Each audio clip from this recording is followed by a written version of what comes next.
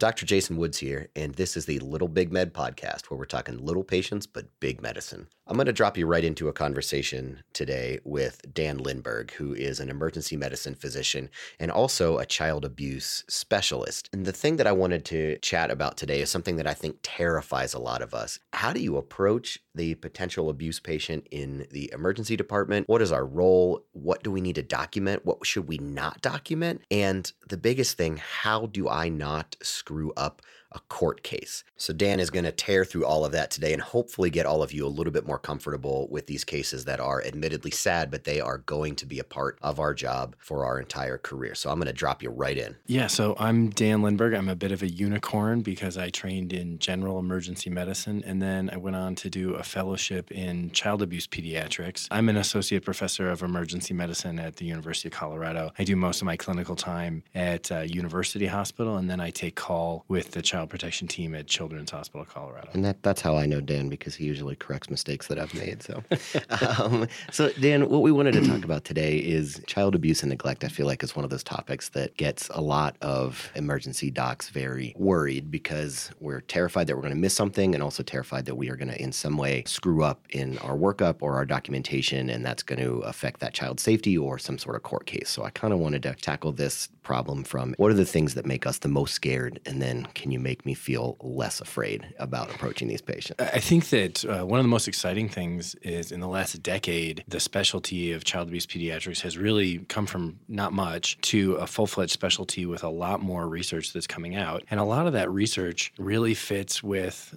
a workflow that's very much emergency medicine. It's less and less based on, I know this family for 30 years, and more based on, I'm going to do routine things the same way every time, which is very much what emergency medicine does. And I think we're finding more and more that that's probably the right way to do things, that we're going to miss less abuse, we're going to be less biased. So I think there is a lot of research in the last 10 years that should fit really well with what a lot of emergency physicians do and how they like to practice. But I do think it's one of those things that because it's involved in court, people do get uptight about that because it's not a field they usually work in. And you can talk to folks who pretend like, the rules are different and reality is very different in the courtroom. My experience is that while there are some things you should know, the courtroom usually tries to get things right as best they can. And if you practice in a way where you're trying to do the best thing for the patient and work within your normal standard of practice, that generally speaking, that's going to go over pretty well in court and the right thing's going to happen for the child.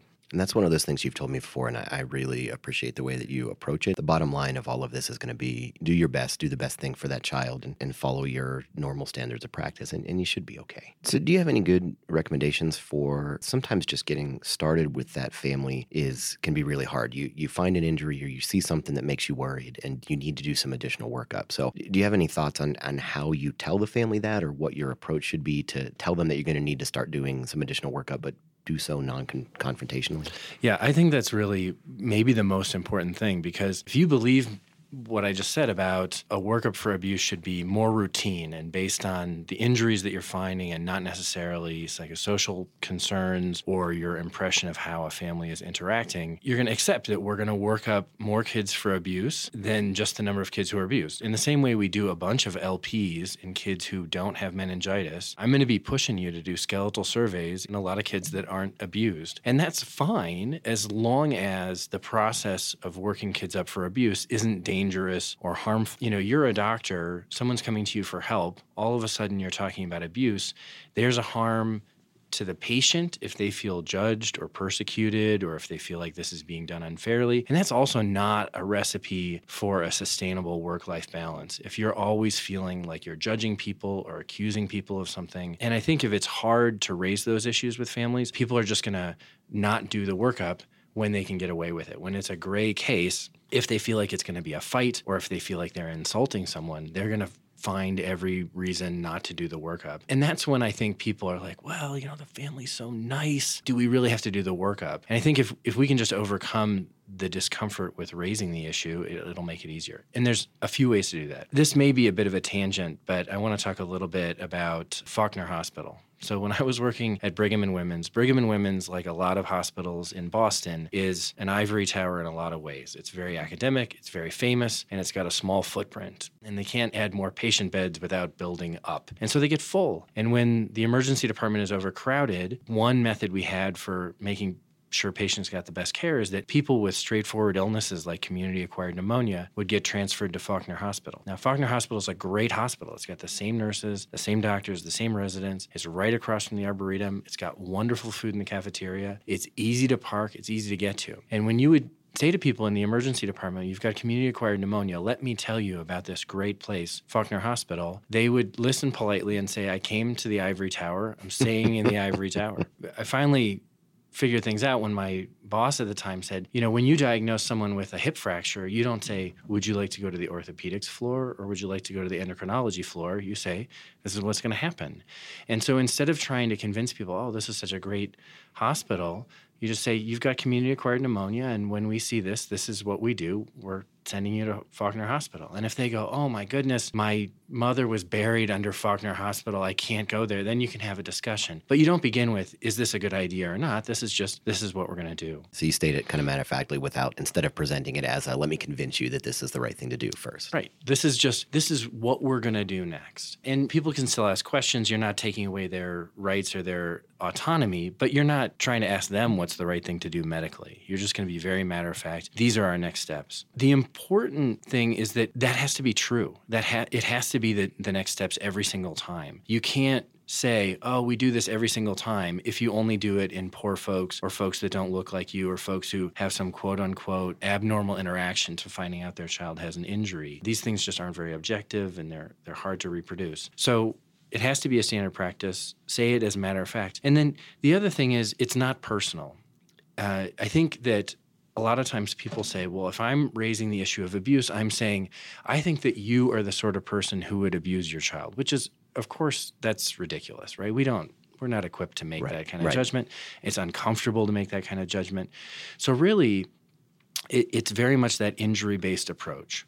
When we see this injury, then we do this evaluation in order to make sure that there's not additional trauma or medical illness that makes your child more susceptible to injury. It's not about, I think you abused your child. If I mention abuse specifically, I'll say, I think we all want to make sure that no one's been hurting your child and that it's not directed at anyone who's sitting in front of me.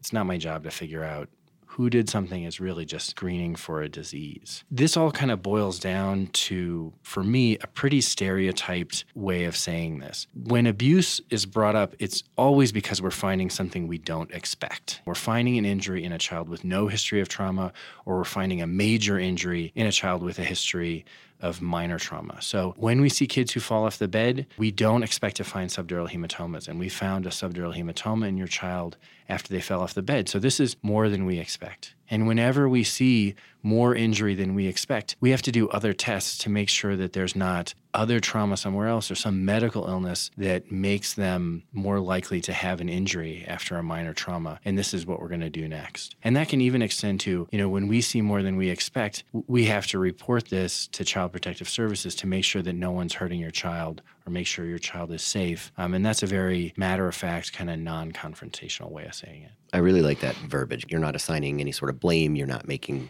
judgments on them. It's a matter of we found this injury, and I like the term that was more than we expected. And because of that, this is our protocol. And then you can kind of put it that way instead of it being we've judged you to be higher risk, and so we need to do something else. Yeah, it works about 60% of the time. The other 40%, someone goes, but wait a second, I'm the only person who's been caring for the child. And you still say, look, that's not impacting my calculus. This is just more than we expect. It's not about me looking at any person. And they still go, well, yeah, I can do the math. So following up from that and knowing that you're going to do this protocol, what is it your job as the emergency provider to figure out that night? What do you need to do to make sure that the child is safe, but to also cover your responsibility? Yeah, that's a really, really important question. And I'm going to answer it a little backwards because I'm going to tell you what it's not your job to do. Because I think sometimes people get so uptight and say, if I call CPS and it's not abuse, what have I done, right? Am I sending someone with jackboots to kick in their door and take their kids away? Am I signing myself up for a court date? What if I'm not 100% right? Versus what if it's such a small chance and then I don't call? This seems like more than I usually do in the emergency department, right? I've only got a couple hours. And, when you put it like that, it's kind of like a light bulb over the head. Of course, you're not going to figure this out in the couple of hours that your kid's in the emergency department. In the same way, you're not going to get somebody's appendix out from the emergency department.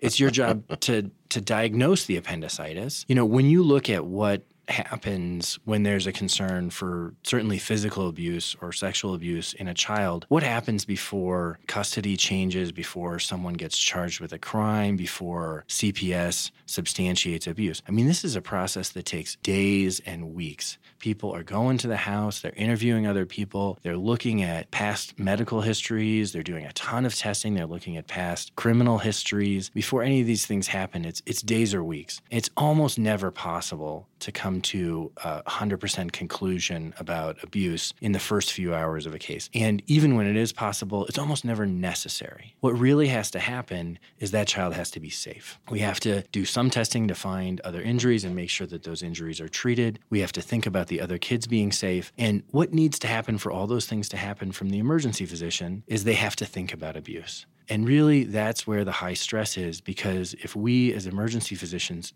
don't consider abuse in a child who's abused, no one else can help us with that. Once we've thought about abuse, there are lots of people who can do all those other tests, who can do the background checks, who can look in the home, and who can really weigh all the evidence and come up with a conclusion. Ultimately, the hardest choices about whether or not someone keeps their kids or whether or not someone goes to jail are really not things we learn how to do in medical school. Those are political or judicial things, and there's somebody else who weighs that. To answer your question, the real thing you have to do as an emergency physician is consider abuse, and with a little testing or a physical exam, raise the alarm if you think there's a reasonable concern. And you can let everybody else do all the other things about, did it actually happen? Who did it? When did it happen? What's the appropriate remedy for this sort of situation? But that's only true if there's a way to raise the concern that doesn't look like I'm sending jackbooted thugs to your door to knock the door down, or I'm pointing at you and saying that you abused your child. And so right then we're back to when we see this,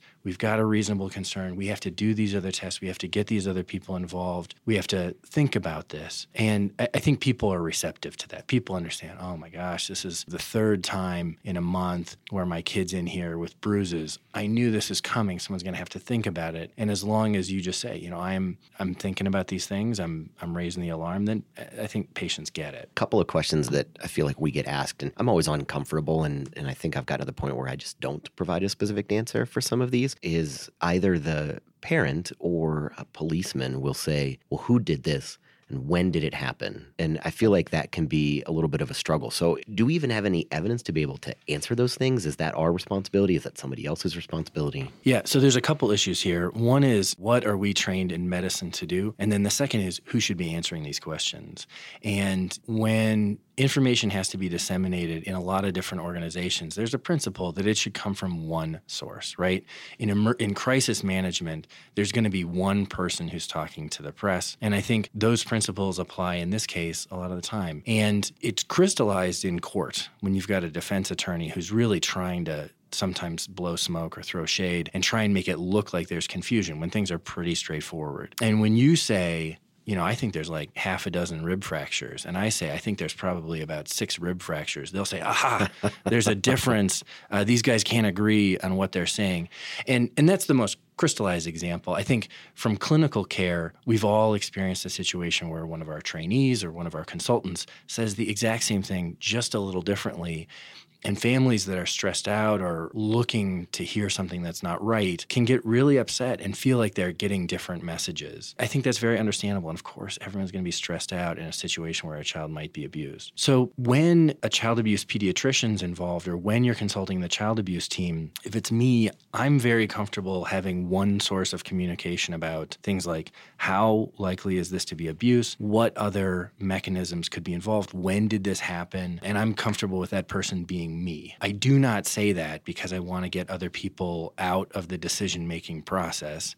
at all. I'm not trying to usurp somebody's autonomy in that sort of situation. But if you feel like there's a disagreement between me and you and what you think is reasonable, I would hope that you would start with me and we'd have a reasonable conversation. I think 99% of the time, doctors are reasonable people and can talk about it and go, okay, I think we're saying the same thing, or, oh, I didn't understand, Dr. Orthopedic Surgeon, the mechanism of this fracture. Thank you for explaining it to me, and now I agree with you. But in those rare cases where it's like, no, I really don't think this happened from a fall out of bed, and you really do, well, that's fine. We can go forward with that. But I think if you're saying, look, I just don't feel comfortable expressing the likelihood of abuse or the timing of abuse or the likelihood of some mimic, I would encourage you in the same way, if someone came up to you and said, well, the CT just came back with appendicitis, when do I need surgery? You'd probably say, you know what, those sorts of decisions are made by our surgery team. You probably have a guess. You probably are right 99% of the time. But we usually let the surgical team make that kind of thing. If you're being approached by cops or family members and saying, look, is this definitely abuse, and I'm involved in the case, and you feel uncomfortable, I'm going to give you 100% permission to say,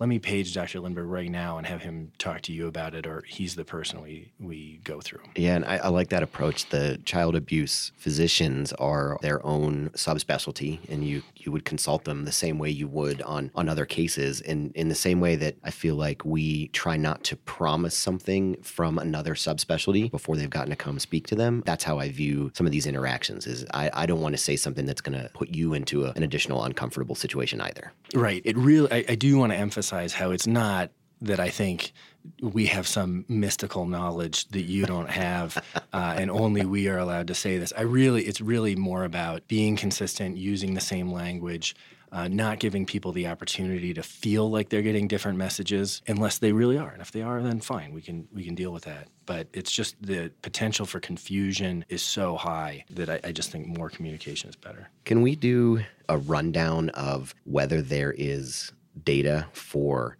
timing or dating injuries that we get asked about a lot? Yeah. I think with the development of child abuse pediatrics as its own specialty, there's been a lot more data, and we're getting a lot of things out there. Like, when I started, there was still this myth out there that spiral fractures equals abuse, or any retinal hemorrhages automatically equals abuse.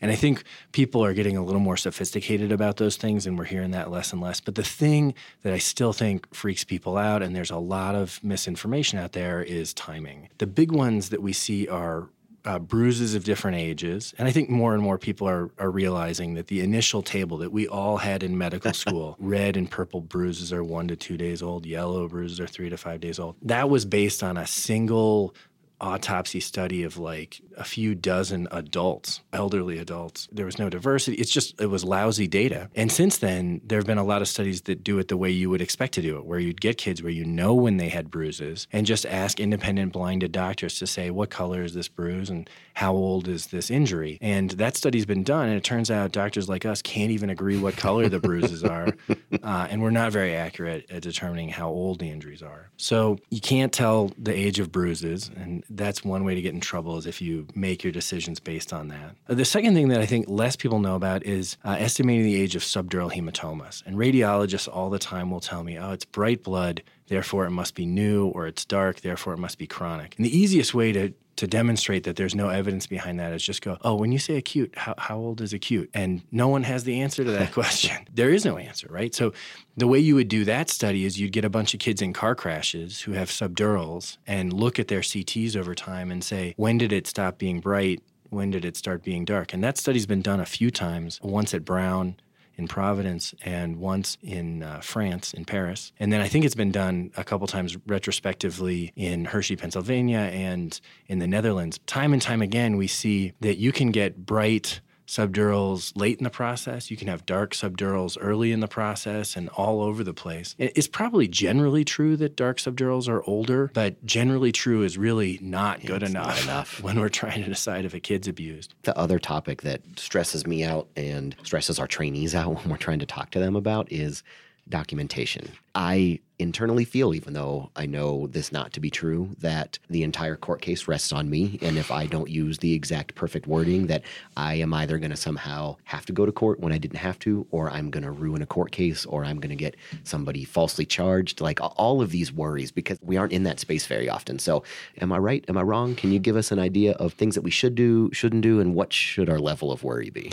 Yeah, I wouldn't be surprised if the reason you feel that way is because someone told you that at some point, that you had a case and you went through, you did a template and you said, this is a 14-year-old girl and no acute distress. And somebody came back from the court case and said, I was on the stand for 3 hours explaining how someone who was just assaulted might be in no acute distress. And you so-and-so just ruined this case by using this template. And you walk away going, like, how am I supposed to know? Right. How am I supposed to How am I remember? ever supposed to document this? Right. And there are a few things I want to touch on. But the first thing I want to say is, let's pump the brakes a little bit, okay?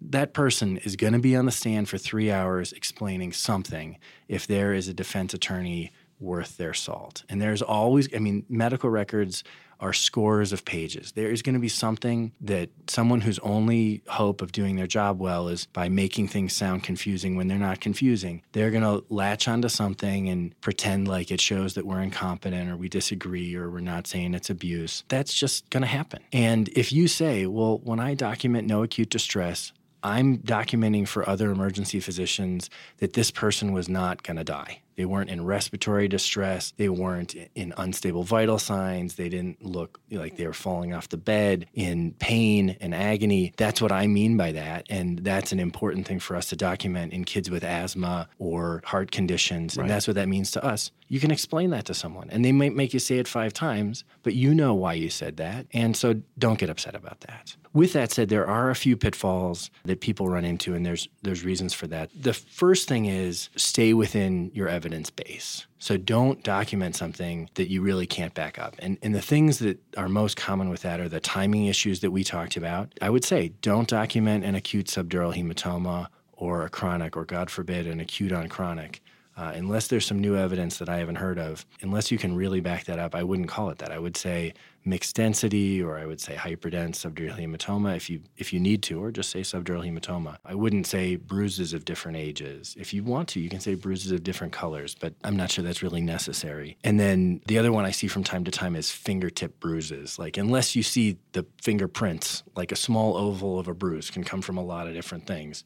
So if you're calling it fingertip, you got to know why you're saying it's fingertip. The other things that I think people fall into that they probably don't mean to say is shaken baby syndrome. And if you've been practicing in this field for 5 years, you've probably heard 10 different people call it 20 different things, whiplash, shaken infant, shaken baby syndrome, abusive head trauma, non-accidental trauma. The reason we use abusive head trauma is because there are times when people call it shaken baby syndrome, and you get to court and they go, well, how do you know it was a shake and it wasn't someone throwing this baby against the wall?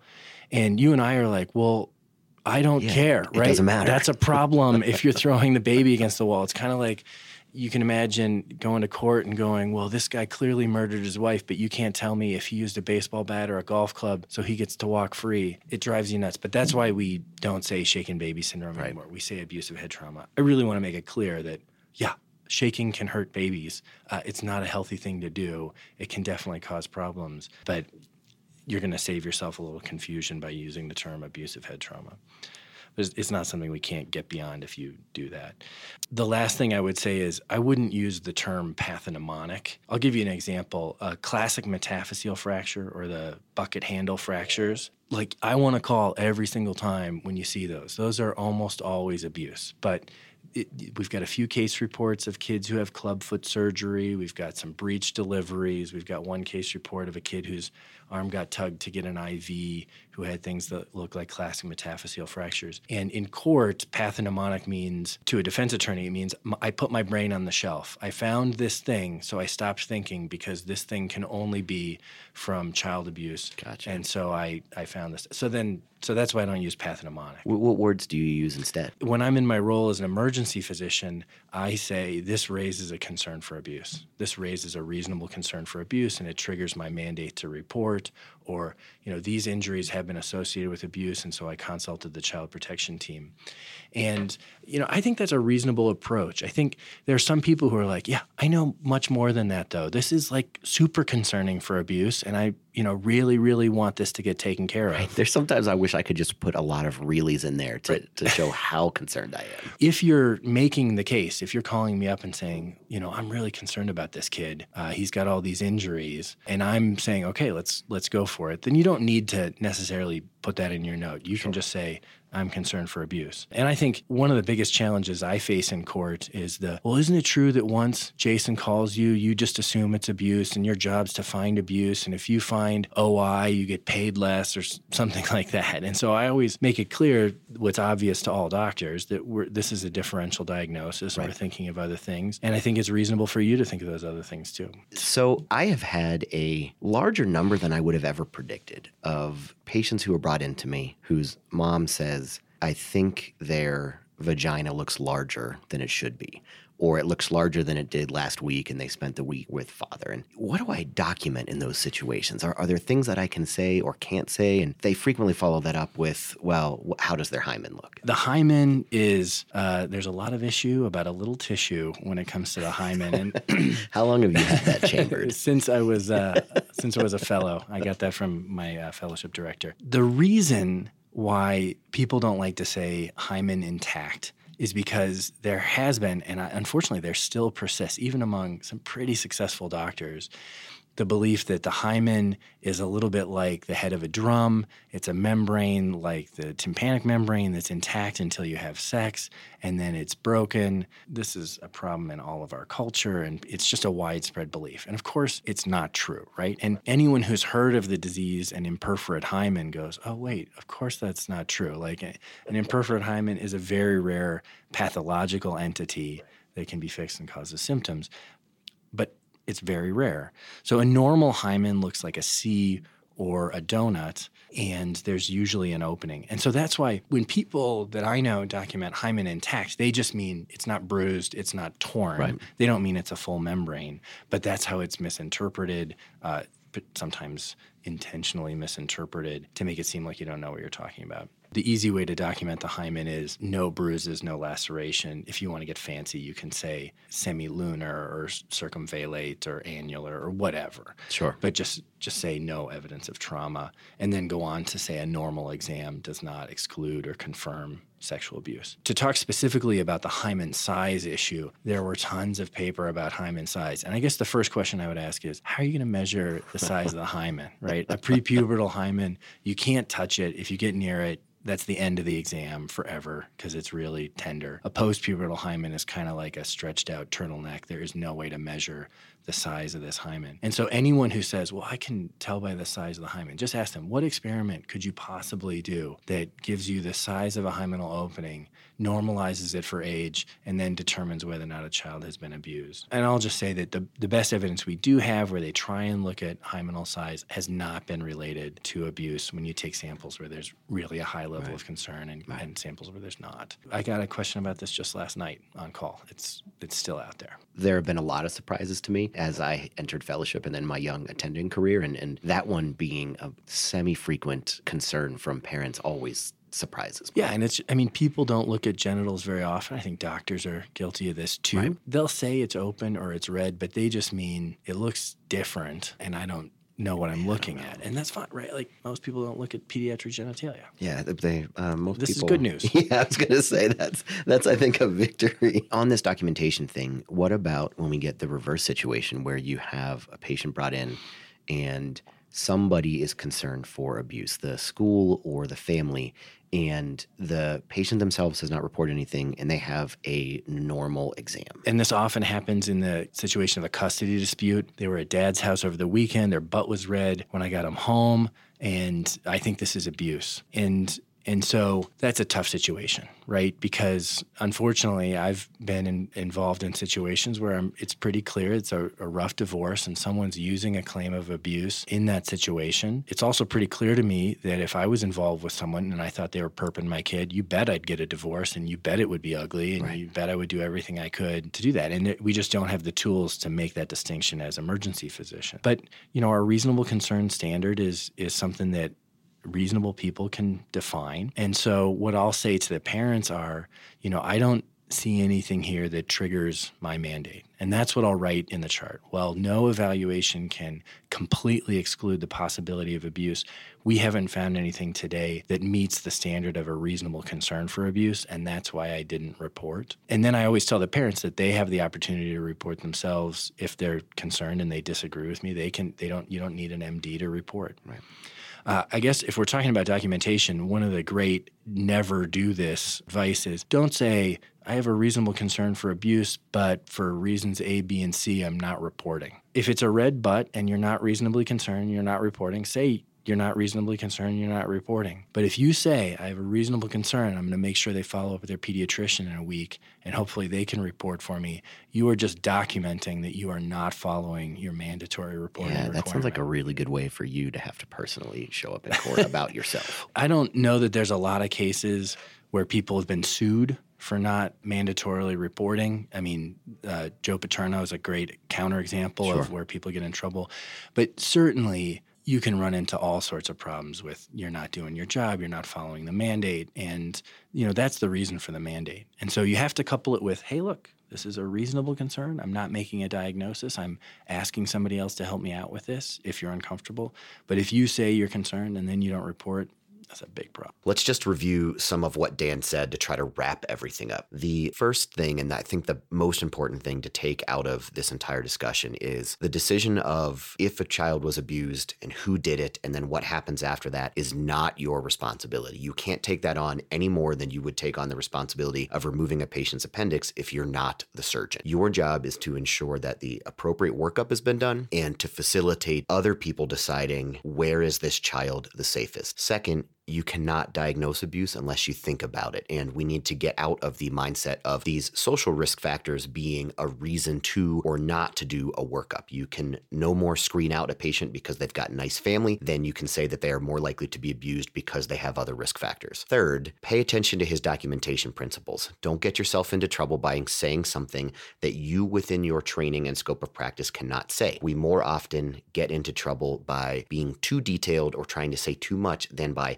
leaving it more general. And he gives some examples in that of head imaging, of what to say on a physical exam, and then what not to say. Fourth, you are not going to either make or break a case based on your documentation. If you're going to wind up in court, the defense attorney, if they are any good, is going to find something that is inconsistent in your documentation. So you are not going to ever write the perfect note about these cases that will somehow avoid you having to go to court or make the case perfectly clear. Do your best. Be as clear as you can without overstating. Lastly, we have an entire subspecialty that is dedicated towards this subset of patients.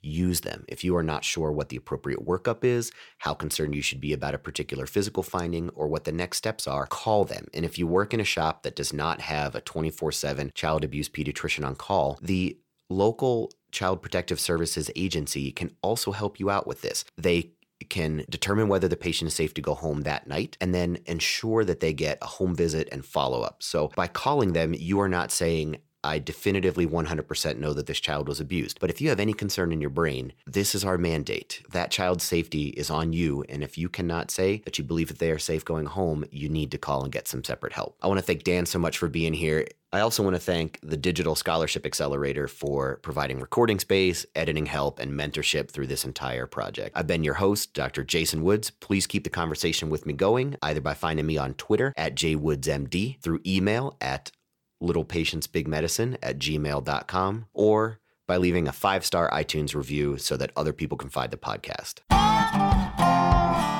This podcast is recorded in the studios of the Digital Scholarship Accelerator at the University of Colorado School of Medicine.